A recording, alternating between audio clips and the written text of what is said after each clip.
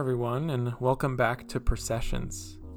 To finish up week 2 of this show, I'm going to be reading from someone who I decidedly, let's just say, disagree with.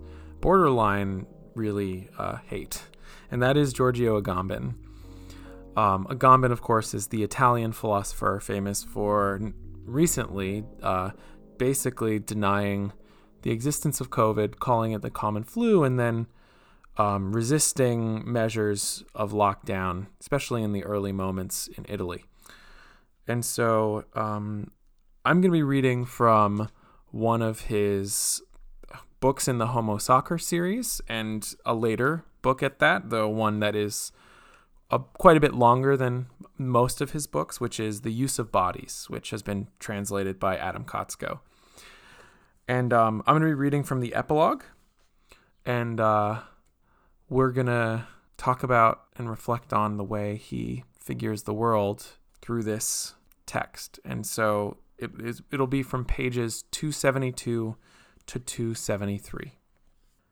Agamben writes, "Just as the tradition of metaphysics has always thought the human being in the form of an articulation between two elements, nature and logos, body and soul, animality and humanity, so also has Western political philosophy always thought politics in the figure of the relation between two figures, that it is a question of linking together bare life and power, the household and the city, violence and institutional order, anomie or anarchy, and law, multitude and people. From the perspective of our study, we must instead attempt to think humanity and politics as what results from the disconnection of these elements, and investigate not the metaphysical mystery of conjunction, but the practical and political one of their disjunction. Let us redefine relation as what constitutes its elements by presupposing them together as unrelated. Thus, for example, in the couples living being language, constituent power, constituted power, bare life, law, it is evident that the two elements are always mutually defined and constituted through their oppositional relation. And as such, they cannot pre-exist it, and yet the relation that unites them presupposes them as unrelated. What we have defined in the course of this study as the ban is the link, at once attractive and repulsive, that links the two poles of the sovereign exception.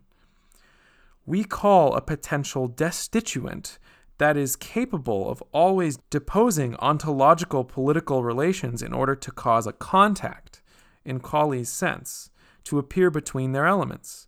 Contact is not a point of tangency, nor a quid or a substance in which two elements communicate. It is defined only by an absence of representation, only by a caesura. Where relation is rendered destitute and interrupted, its elements are in the sense in contact, because absence of every relation is exhibited between them. Thus, at the point where a destituent potential exhibits the nullity of the bond that pretended to hold them together, bare life and sovereign power, anomie and nomos, constituent power and constituted power, are showed to be in contact without any relation. But precisely for this reason, what has been divided from itself and captured in the exception, life, anomie, anarchic potential, now appears in its free and intact form. I think I'm going to start by contextualizing and reconstituting Agamben's argument here.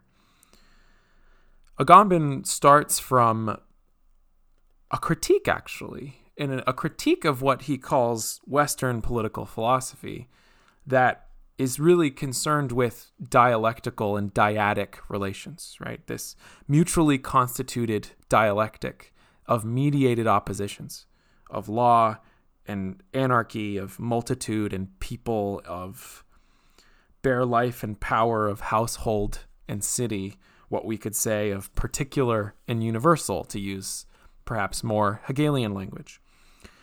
And Agamben comes at this from a critique of the essential dialectical historical process, because he sees that as a totalizing process of sovereignty, power relation, and ultimately of exclusion. And I want to say he's right in some senses. The dialectic is based in violence of other and otherness.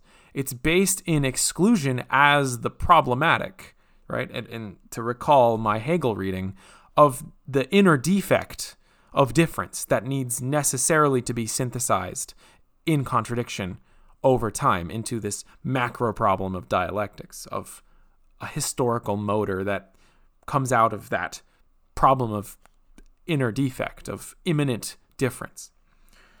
And so, while honoring the critique, I suppose, which I didn't necessarily expect myself to do, is to honor some impulses in Giorgio Agamben, I want to then really open up his problem of what he calls destituent potential to, sadly, a similar issue that he identifies in dialectical violence, which is that his central drive here is to establish a contact, right?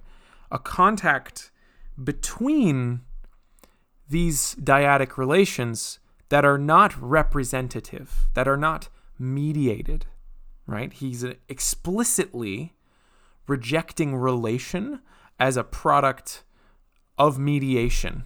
So two things come into contact. That relation is dialectically mediated by the representation of their opposition. And this is, of course, the very Hegelian problematic that we could articulate in multiple ways. And we could identify its univocal premises of this or that substance coming into encounter. But in order to get out of this, what Agamben essentially does is he says, no, relations, and these relations are actually null. They're nothing. It's pure absence. They're not representation. Abstraction itself is not the reproducing of this thing or that thing, of this substance or that substance. It is pure absence. And as a political project, he wants to identify, disconnect those relations from one another and render them fully unrelated through nothingness, through absence. And in so doing, demonstrate that they come into a pure contact because abstraction itself is invalid. It's nullity. It's absence. And out of that absence, he gets his full in contact, intact life, the full anarchic potential of life in its free form. And what I want to make really clear here is that what Agamben is doing is profoundly exclusionary and explicitly antagonistic to relationality as such, because he sees all relation as pure violence, right? This is a very importantly Schmittian move. Relation as such is about friend and enemy. It's pure violence. It's also Hegelian. It's pure force. And this is where I think we have to turn Agamben back on himself. He's firmly within this dialectical dyadic encounter. He's just saying and denying its relational form, right? Really, closing his ears, going la, la, la. Our politics is about purely excluding at the level of its very composition, abstraction's basis for collectivity. And instead looking for an anarchic collectivity in that antagonistic exclusion, which, if we're going to think back to Schmitt again, is precisely what rendering mediation null is about. It's about finding some coagulant contact in identifying and excluding mediation and abstraction as a constitutive form of our being. There's a reason why Agamben studied, of course, with Heidegger, right? Who does something similarly with media. It's inauthentic, right? It's pure, it's absence. It's an inauthenticity, to use, of course, Heidegger's terminology. We can tie this back to readings of Heidegger and Schmitt that, we can tie this back to, of course, Heidegger and Schmitt's Nazism as political and ontological thinkers. And this pure anarchic form of life in which Agamben is dedicated, I think we can see come into being in his literal rejection of COVID and the necessity for the mediation of life that this collective relational problem unveiled. He practiced his destituent potential in his identifications with COVID denialism, because you have to deny the need for abstraction and mediation to think the pure anarchic form of life that Agamben wishes to make thinkable, because the need for collective relation, in his eyes, can only be itself genocidal. And I have to say, I think if any ontology is worth its salt, it needs to stand up to the lived experience of our collective world. And his certainly does not. We might even say it renders natural the death and destruction and violence of this very collective problem that we've been living through.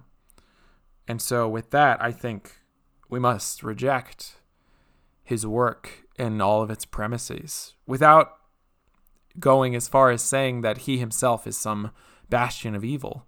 I think he has identified that the dialectical encounter is itself violent, but it's not enough to just identify that and try and find your way out through an imminent contact, which is precisely the problem of the dialectic in the first place. You have to zoom out and really think about the way meta operations of mediation and collectivity and caretaking as a problem of collective relation can transcend the zero-sum premises of any dialectical encounter.